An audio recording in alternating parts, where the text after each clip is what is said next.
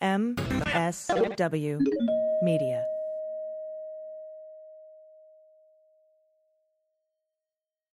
So, Asha, is Jim Jordan's weaponization committee a problem for the FBI?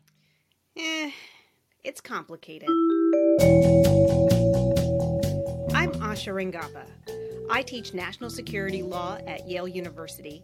I'm a former FBI special agent, and I'm a legal and national security analyst. And I'm Renato Mariotti. I'm a former federal prosecutor, a practicing lawyer, and a legal analyst. And we're here to help you understand topics that can't be boiled down to a soundbite or a tweet. So, where do we start? Well, one thing let's start with, because I think it's really interesting, and I think we're going to have different perspectives on it, is this Washington Post story about disagreements between the DOJ and the FBI. I mean, it's very, very rare that such disagreements are public. In other words, just so people understand, when you are conducting a criminal investigation, DOJ prosecutors kind of lead investigations. At least that's the DOJ perspective, that we lead investigations and direct FBI agents, and there's often disagreements between us. I had more disagreements with the DEA, but there's disagreements often with the FBI. But those would get resolved internally. You rarely see news articles about it. And this suggests to me that there's some pretty disgruntled people, probably at the FBI, who were talking to reporters about it. Yes. So, and I think what was unusual is that the disagreements between the DOJ and FBI were kind of flipped. In other words, normally it seems like the FBI wants to be more aggressive and it's DOJ that's putting on the brakes. And what the reporting suggested was that at least some officials in the FBI and agents were pushing back against taking aggressive steps against Donald Trump, specifically in terms of investigating him, even for the Mar-a-Lago documents, not even January 6th, the Mar-a-Lago documents, which are kind of straightforward and for which there is ample precedent on how people in similar situations have been treated. And it gets to, I think, a larger issue related to January 6th, which I wrote about in a piece for Just Security, about some concerning things that have emerged in terms of the reluctance to investigate Trump for January 6th. And, a lot of tips that were ignored, and then even in the aftermath, certain types of slow walking and resistance, which, by the way, was echoed by a report issued internally by the Office of Inspector General on the FBI's response to January 6th. So all of this is painting a picture of at least some subset of the FBI either sympathizing or having support for Trump and or January 6th, or at the very least being afraid of pursuing investigations because of possible retaliation against them. And we can talk about how that connects to Jim Jordan's subcommittee in a second, but I'll pause right there. Yeah, I do think there's a connection, but this is I think there's an interesting connection between these two, and we can talk more about that. But I think just as a starting point, one thing I found very disturbing about that article was the fact that folks at the FBI agents and people who are supervisors there were focused on and concerned about public blowback from the Trump camp, from Trump and his allies against them. And, it really suggests to me that the sort of disinformation campaign against Comey, Strzok, Page, all of those McCabe, thank you, worked, and it really got the FBI to pull its punches against Trump. It's very concerning to me because, look, I was a federal prosecutor for a long time. Now I'm on the other side. The FBI is usually not pulling punches. And like you suggested, usually, when I was a federal prosecutor, I was the one trying to explain to agents, like, no, we can't do this. We can't do that. Actually, it's a lot harder to make our case than you think. And no, it's not, we can't just wrap it up now. And there's a lot more to do. Usually I was like the one who was providing caution. That was usually, like you suggested earlier, Asha, the role of the prosecutor there. I'm not used to the FBI being the one like too concerned and worried about going in. And I don't think it's ever appropriate for prosecutors to consider criticism, to consider and by the way, I say prosecutors, the FBI as well. Law enforcement should not be concerned about, well, how are we going to look in the media? I mean, frankly, that was the Comey problem that got the FBI in a lot of trouble in the first place. But that's really problematic because it means if you're rich, if you're powerful, if you have a lot of influence, you can get away with things that other people can't. I mean, it's just really, it's almost corrupt.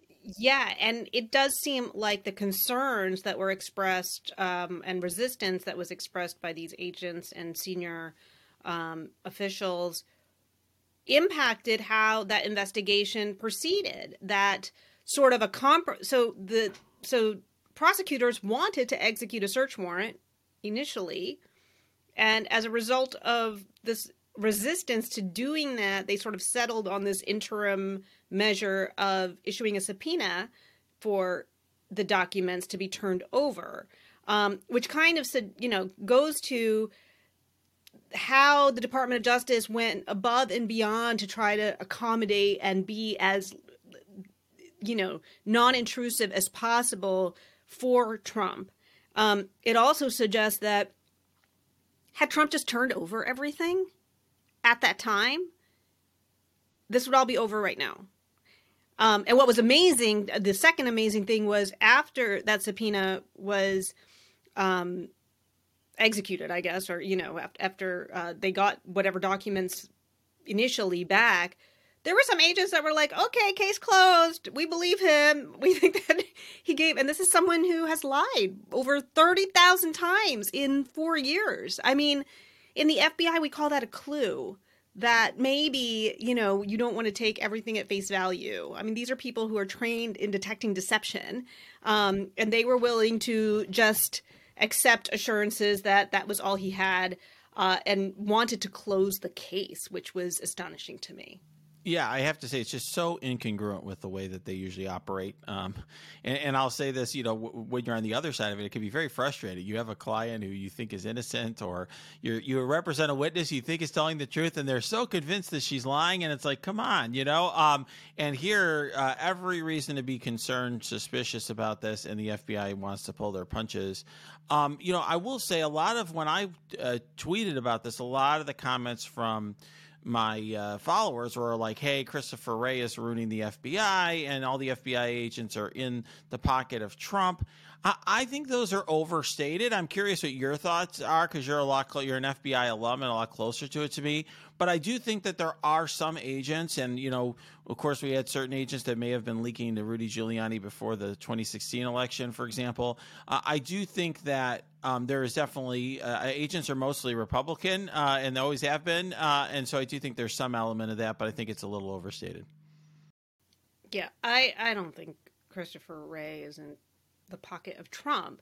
I think Christopher Wray may be kind of reacting to a more acute degree to the same things that Comey was. Remember the whole leak, Trumplandia leakers and this idea that there was going to be a mutiny if he didn't reopen the investigation into Hillary Clinton?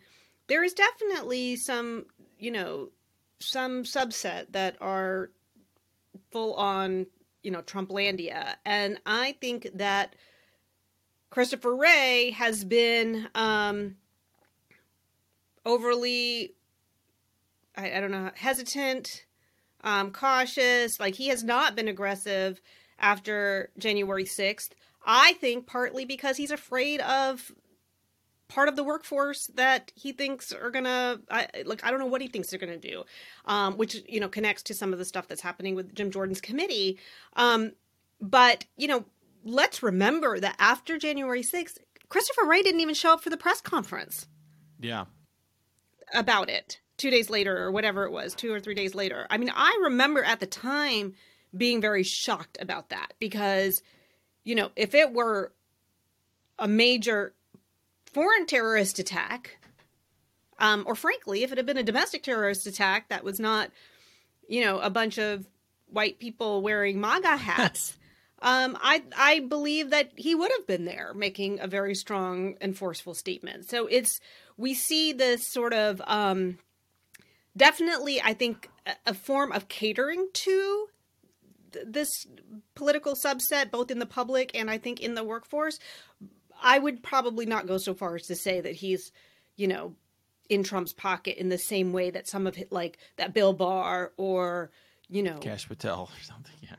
Grinnell or, all these other people were. Yeah, I think that's right. I mean, like I said, I think it's really overstated. I think people leap to conclusions, and I can understand that people are frustrated. But yeah, I actually think the way you're describing it is sort of the way that a lot of people have talked about Garland, right? There's been a lot of people saying, look, Garland is concerned about politicization, so he just wants to stay away from anything that relates to politics. And I think, you could argue the same is true of Wray. You mentioned Jim Jordan's committee. Obviously, we want to talk about that. I want to ask you about that. And I think, what's interesting and ironic, right? And that's the reason that I think it was good to start with the Washington Post piece is, while the underlying reporting suggests that, if anything, the FBI is pulling punches to help Trump, the disinformation campaign coming out of Fox News and Jim Jordan, who I just kind of regard him and some of those folks as essentially an arm of Fox News or in league with them. There's this disinformation campaign to suggest that the FBI is actually, trying to frame Trump or trying to work against MAGA or whatever.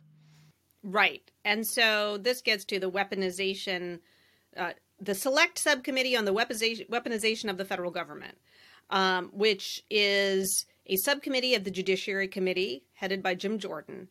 And he has for months been intimating that he just has a league of whistleblowers waiting in the wings to come and just blow the lid off of rampant FBI abuse. And he's likened his committee to the Church Committee, which was a storied congressional committee from 1975, headed by Frank Church. There was also...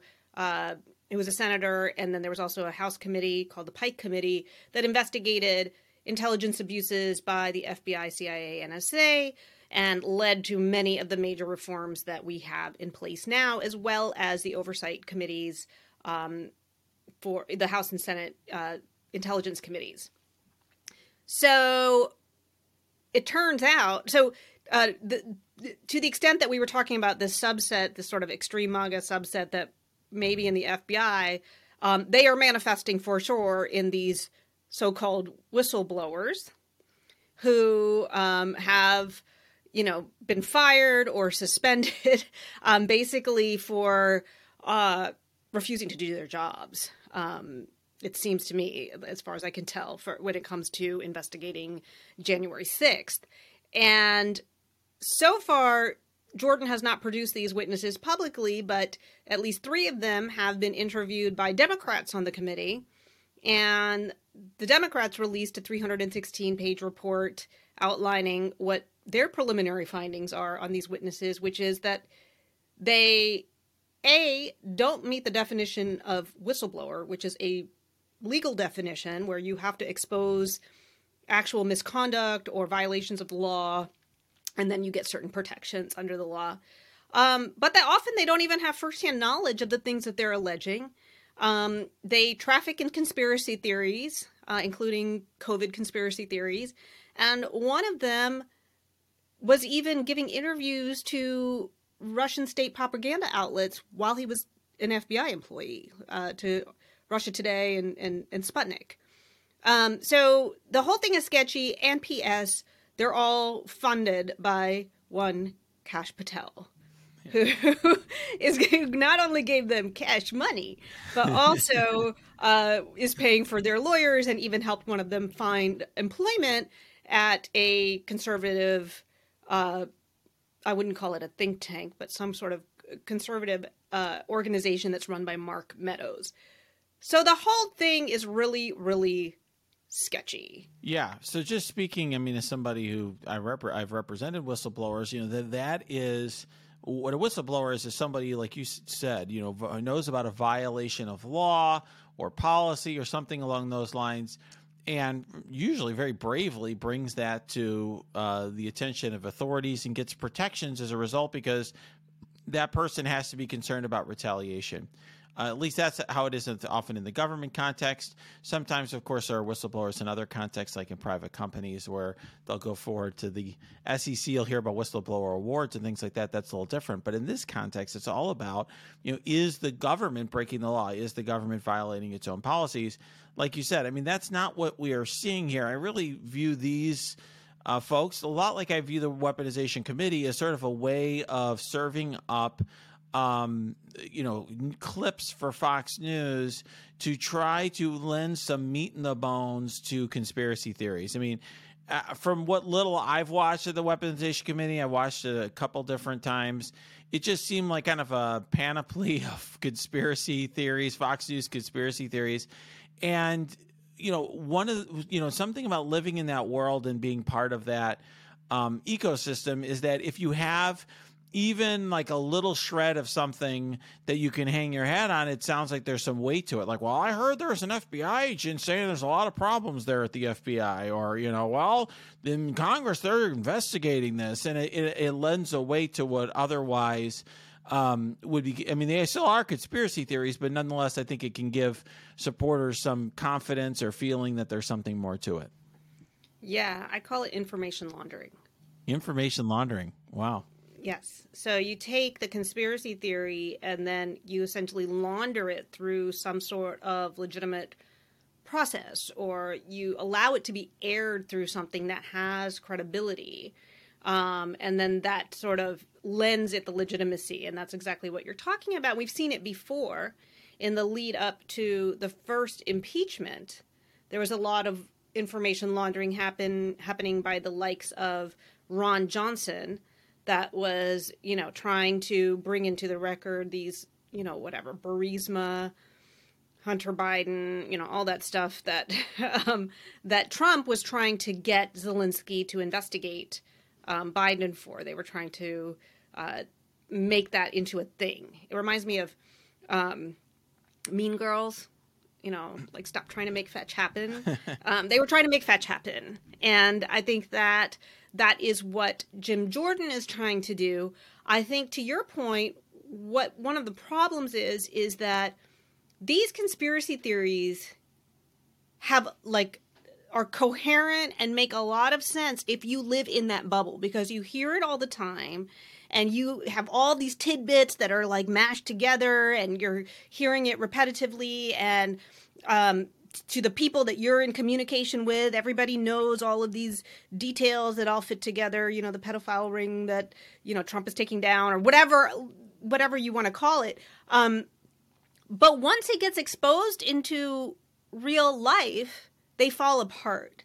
And I think we've seen that happen with the Twitter files hearings, where it turns out that the only people who were pressuring Twitter was the Trump administration. And I think that this is what's going to happen with Jim Jordan's committee. It's just not going to hold up to the light of day.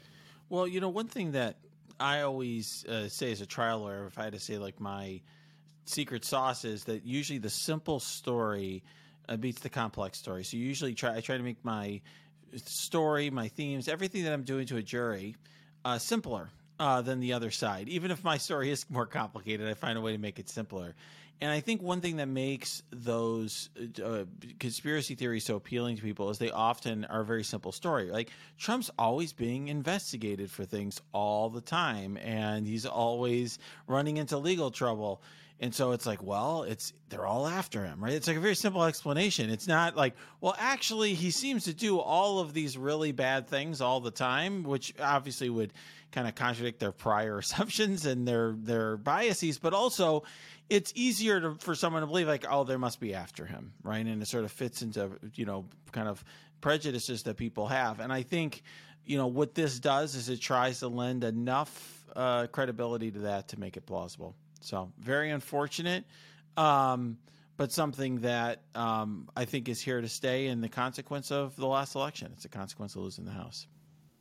Yeah, and I would encourage people to read the Democrat staff report on these witnesses. Even just there's a 5-page executive summary at the beginning, because what they're doing, I think, is essentially what we need to do with disinformation, which is to pre-bunk narratives. So there's always first mover advantage to getting out information. And so what Democrats are doing is basically saying, like, here are some facts you need to know about these so-called whistleblowers. And the more that people are educated on that, and the more that gets circulated and highlighted, the less traction that Jim Jordan's, selective framing or however he's going to present it is going to work. Hi, I'm Moji Alawodeyal from the Feminist Buzzkills Live Pod, the only podcast that helps you navigate the news in this post-pro anti-abortion hellscape. Each week, with co-hosts Marie Kahn and Liz Winstead, we dissect all the news from that sketchy intersection of abortion and misogyny with providers and activists working on the ground. The cherry on top is we have amazing comedy guests who help us laugh through the rage. Feminist Buzzkills Live drops Fridays wherever you pod. Listen and subscribe, because when BS is popping, we pop off. So, Renato, last week we talked a little bit about the Dominion Voting Systems lawsuit against Fox News for defamation. And last night we had a new filing with some more bombshells. And I'm wondering what you thought about that. Yeah, it was really remarkable. I have to say, Asha, it really helped me appreciate what the legal team accomplished on Dominion's behalf. It's really, speaking as somebody who litigates cases all the time, it's actually quite remarkable what they were able to accomplish. And I don't know if that's apparent to everyone. I'll just say that First Amendment lawsuits are very, very difficult to make, and particularly when they're involving issues of public concern, because the standard is so high. You have to prove that someone either knew what they were saying was false or they had reckless disregard for the truth. And reading not just the transcripts, but also looking at the communications, there's no question that Dominion has evidence that could prove that. I think the fact that Dominion filed a motion for summary judgment, that may seem to you like, well, actually, usually that's the defense that's filing the motion for summary judgment, saying, there's not enough here, we don't want a trial. It's pretty rare for the plaintiff to do that, and it's really a sign of confidence here. And I can see why they're confident, because you literally have Rupert Murdoch saying, I didn't believe this stuff, I thought it was false. And the defenses that Fox is left with, and really what I took away from it is like, well, all of these hosts believed that, knew that what they were doing was false, but it wasn't the higher ups or it wasn't the head of the company. So like, it's like some factory worker knew they were, selling defective cars, but it never got up to the CEO, that sort of thing. And it's a very, very difficult defense for them. And I think it was just, it was quite remarkable. Is that their defense? Yeah. Because it sounds like it was going all the way to the top. I mean, that is their defense. In fact, Rupert Murdoch, in his deposition, sort of was taking a line where he said, some of the hosts, were promoting this, but not the network, in their view. Now, there's some very good evidence to the contrary. In fact, right, because the CEO was like basically in on this and encouraging. Correct, and also, yes, and also. There was, like, for example, on the first problematic segment they had was a Maria Bartiromo segment. And then there was some communications about like, oh boy, we need to dial that back. And then they just doubled down on it. In other words, there's some really good evidence on that. But nonetheless, that's sort of the line that Fox is taking because they don't have a lot to work with. And I mean, one thing that, really struck me, Asha, is why hasn't Fox settled? Yeah, that's confusing to me, too, because it's just more bad stuff keeps coming out. Yeah, so that's something I've been doing some digging on and talking to people about. And basically, the kind of my sense of things. I mean, first of all, just so everyone understands, the damages here are immense. Okay, we're talking well over $1 billion in damages that Dominion's asking for, and that can have a multiplier on top of it, and you could get double or triple that. Okay, so very significant amount of damages here. But Fox, so Fox would ordinarily have an interest in settling, and by the way, an interest in settling before this filing. In other words, this would ordinarily be a kind of an inflection point in a case where the defense would say, "Hey, before all of this stuff gets aired to the public, let's settle." The fact that they didn't, really what it suggests to me is that if they admit fault here, and if they admit that they did something wrong, which is probably what it would take in order to get this thing settled, it would ruin their business plan. It would ruin their business model for their customers. They're very much put in a box. Well, it would ruin their business plan, and I am assuming, or I suspect, that some settlement would involve them having to correct their statements on air to the audience that they are so worried about alienating, right? So they would have to go on air. I mean, you can tell me more about what this would look like, but I'm assuming 10 times a day and be like, the claims that we made about Dominion voting systems was false and there was no election fraud and, the election was won by Joe Biden. I mean, they would be forced to say that. Yeah, yes, they would. And in fact, a good analog to is if you look at what happened to Newsmax. So Newsmax, not as well funded as Fox News, they folded fairly early on, and they did have statements that were read on the air, and they were cutting people off. I mean, you can find the clips online on social media where it's actually kind of humorous, where you have Michael Lindell and other types of people going on Newsmax, and the hosts are like, whoa, we got to shut this down. Because actually in the First Amendment, one of the things also that Fox tries to do is they're like, well, we weren't promoting this. These personalities that were on the air were promoting this. We were this was an issue of public concern because important. Yeah, exactly. Important people were saying this, but you can get the first time you can get away with that, and say, okay, well, we put Trump on and he said this. But if you know that somebody's going to be saying things that are false, and you give them a platform and you don't push against that, and you don't explain to the audience that that's false, you are liable for that. And there's a lot of case law on that. And so that doesn't really help Fox News at all. But I think that's another sort of distinction, just so people understand the distinctions there. But, in terms of, what happened here, it's remarkable because, and I think a couple of things really helped Dominion here, that they gave them some advantages over other lawsuits in the defamation space, is that, first of all, this happened, a lot of this was right during the pandemic. So a lot of conversations that might have otherwise been oral were actually written down because Murdoch was off in his estate in Australia or wherever he was. That's such a good point, because I was wondering, why is there such an extensive paper trail here? This seems really dumb. Why are they we're totally lying, but we're going to air it anyway. I mean, you have all these smoking gun emails, even to the extent of the legal standard is reckless disregard for the truth. And I think there's even a text or email from Tucker Carlson that says it would be incredibly reckless to say this on air. And it's sort of okay, so you're admitting. But anyway, that's a good point, that they were doing this because they were effectively remote at that time. Yeah, and that I'm told that had a very significant impact on this case. Yeah, very significant impact. Another thing that had a big impact is Dominion was on top of this in real time and issuing preservation notices. And so really putting Fox in a spot where, and so Fox, if you look at the communications, Fox was in this tough spot because Trump, if you remember at the time, was promoting Newsmax and whatever the other OANN and all of that. Mm-hmm. So they didn't want to lose their audience. They felt like they were in this box there, but at the same time, they're remote. They've got these preservation notices, and so you literally have in many ways, I mean, this may be, the most, the largest award we've had in First Amendment history.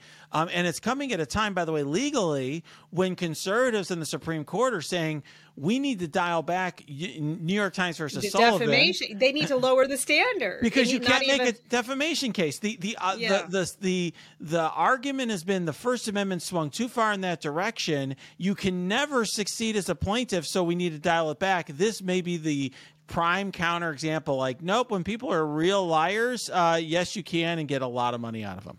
Yeah, and what Renato is referring to here is that for your ordinary person, the defamation standard is lower. That it has to be like knowingly saying something that is false, and that it results in damage to your reputation or economic detriment. But for public figures, where you want to encourage like a free flow of ideas and debate, there's a higher standard where you have to demonstrate actual malice. And the idea is that you don't want someone with a lot of influence to be able to start suing people for defamation and, chill the speech of people who might be criticizing them.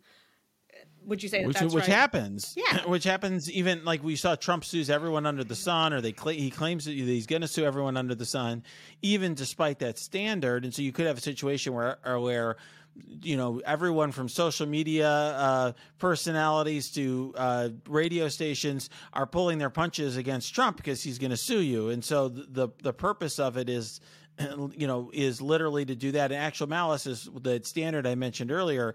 You have to prove that the person either knew what they were saying was false or had reckless disregard for the truth. And in many states, there's laws, anti-SLAPP laws, which essentially also say that if you file a defamation suit, you have to pay the legal fees if it fails. Yeah. And if the judge, it's a little bit more complicated than that, but the judge can essentially make it so the party bringing that even has to pay your legal fees. So it really is very friendly to the First Amendment. But this is the perfect storm where you not only have all this documentary evidence of people who knew they were lying and knew they were peddling lies and promoting lies, but also a plaintiff that has significant damages. That's the other thing, Asha. It's often very, very difficult in a defamation case to prove, damages, right? Like, let's say, you were being defamed by Fox News, which you have probably been at some point or another. You have been. But, like, how do we prove the damage? Like, maybe it improves your reputation. They'd put some expert on the stand who's like, oh, for Asha, getting attacked by Fox News helps her. So in this case, Dominion's entire business plan, and it was a substantial company and substantial amount of investment, their business plan was to convince municipalities and they've lost states contracts. And others. Right. The whole business plan is we're this trustworthy system for running voting. We want to convince political bodies to pay for our product. And so obviously destroying the trust in their product and making a political hot potato destroys their entire business. Right. Though Fox is arguing that they haven't suffered any damages. Yeah, of course. But I think Dominion's got a good argument there. There will be some cutback on damages. There's a thing in courts don't like to sort of peel back very excessive awards. So in other words, if you get, it may very well be that someone stole your invention and, built a massive $100 billion business out of it, but you're not going to get that full amount in a court case. And here, even though the damage to Dominion may be, $5 billion or whatever, I think they claim it's like, I think 1.6, and let's say you might have it trebled or quadrupled or quintupled, ultimately that may get pared down some, but nonetheless, I mean, it's going to be a very substantial amount of money. Yeah, let the games begin. And my favorite part, by the way, is the text that was revealed last night where Tucker Carlson talks about how much he hates Donald Trump. Yeah, that one I love. Didn't you love the time machine person with what's her face with the Kraken lawyer? Like the woman who went back and the woman, her source for the Dominion thing was someone. Oh yeah, who was like somebody who was like reborn or. something. It's Yeah, it was like weird yeah. spiritual. Yeah. It was like Kang the Conqueror or Marty McFly or whoever. Sometime. Oh yeah, yeah, yeah. traveler. She had gone back in time. Yeah, no, it was really wacky. But I will be interested to see if Trump turns on. I think he's been tweeting or truthing about Fox in the last week or so. Some critical things about Rupert Murdoch, and I'll be interested to see because one thing that triggers Trump is people saying bad things about him. So I'm curious. I'm sure Tucker Carlson has been on the phone with Trump, groveling and claiming that they got it wrong or they misattributed or whatever. Because otherwise, I will expect to see statements from Trump slamming Tucker and Fox News generally. Wow. Well, which will be really fun to watch. I will definitely pop popcorn for that. Yeah, there you go. Get some popcorn.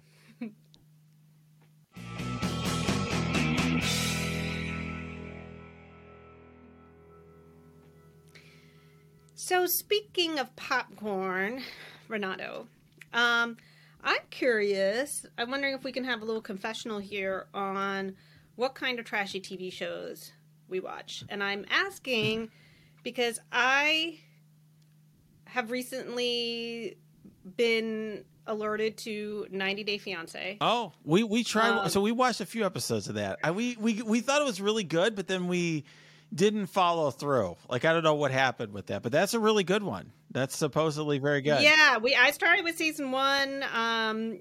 It's sketchy and gives me sex trafficking vibes. So I'm not sure if I want to keep watching it, but basically, I feel like my gateway drug was Bachelor, which I hadn't watched in 20 years. And then last spring, I started watching the current season and somehow got sucked in.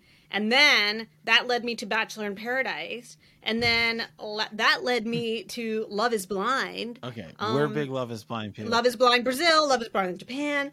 And so I am now just fully in the shame spiral of trashy dating shows. Okay, so we do a lot of the trashy dating shows because especially my wife's like, look, let's just watch something fun and not complicated and not scary or intense. It's mind candy. Yeah.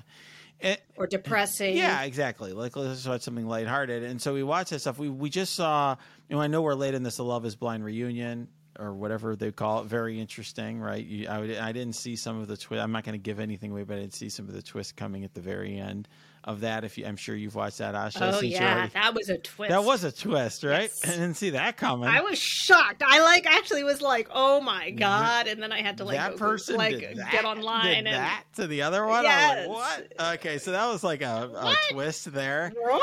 Yeah, 100%. Bachelor. I always thought one thing. Talk about creepy vibes. So one thing I remember watching the first season of The Bachelor 20-something years ago, and thinking it was so weird because the guy is hooking up with multiple women at the same time on a show. And then there's this rose and romance and love BS that's sort of put on top of it because is he really having romantic love with all these people that he's hooking up with at the same time? It's just kind of weird, right? Isn't it weird to be oh, I love you, knowing that he's saying the same thing to all these other people that you interact with all the time? It's super weird, right? It's so weird. It is. It's like Sister Wives or something. Yes. Have you watched that show? I wouldn't be able to do it. I would not be able to do it. I've not watched that show, by the way. Sister Wives. Have you watched that? I haven't watched it either. I'm just assuming that it's about people sharing. Yes, it's like a plural marriage thing, but I think it's sister wife now because all the rest of them ditched the guy is what I read. So there you go. But yeah, no, but I definitely we definitely love that stuff. We love all sorts of goofy stuff though. One of our favorite Netflix shows was Is It Cake? Have you seen that? No. Oh my God. That's maybe the best show ever. Is it cake? Basically what it is they have these chefs, pastry people who make cakes that look like real objects. So they'll have like, let's say I'm talking in a microphone now. They'll have a bunch of microphones lined up. One of them's a cake. So a dessert imposter. Yes, one of them's a cake, and like you're 5 feet away, 10 feet away. Can you guess? Is it cake? Which one is cake?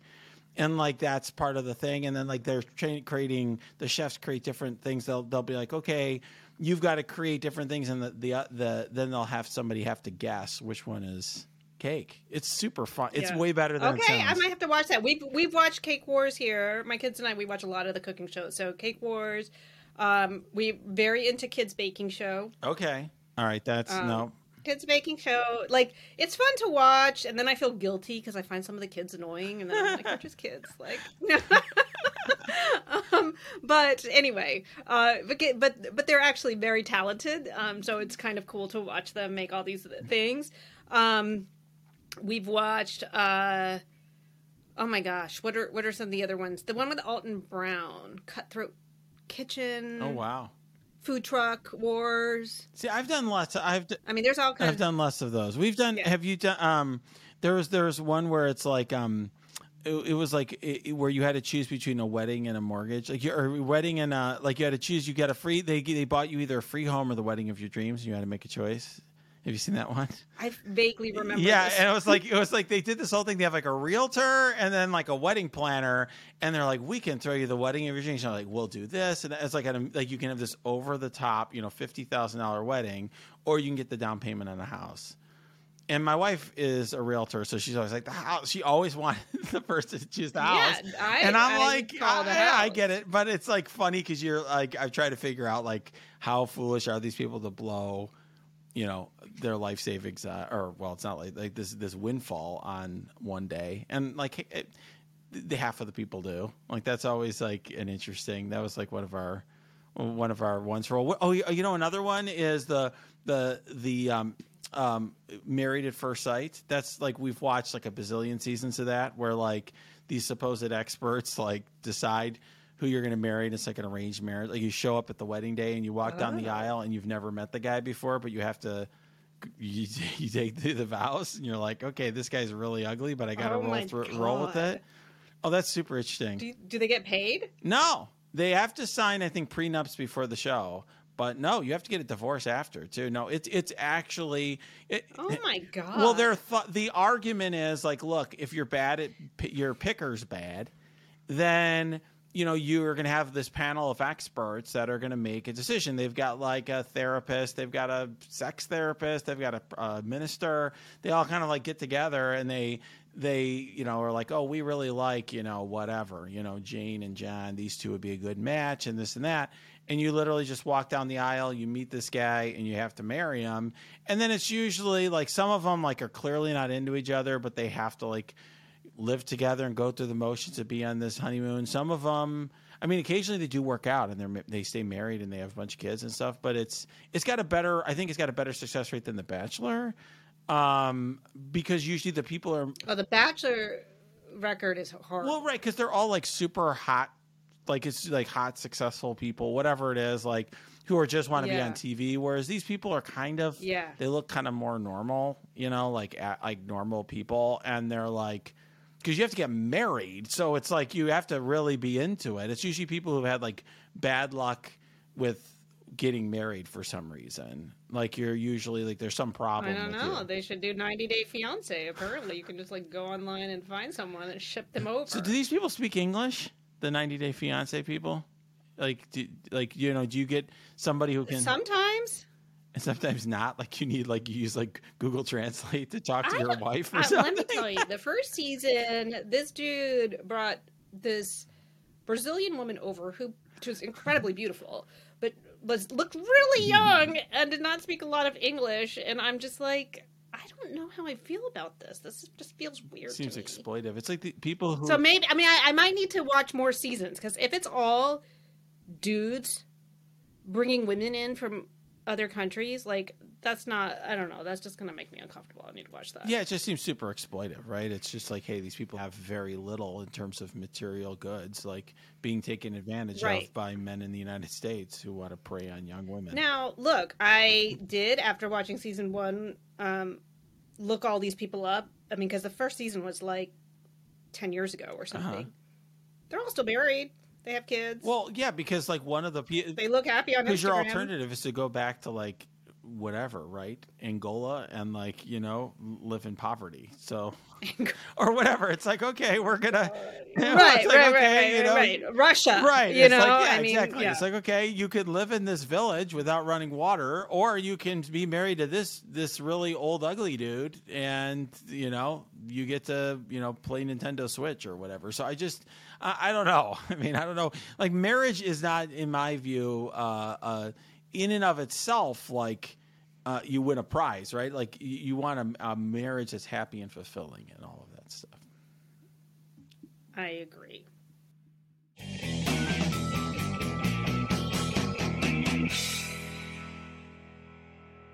MSW Media.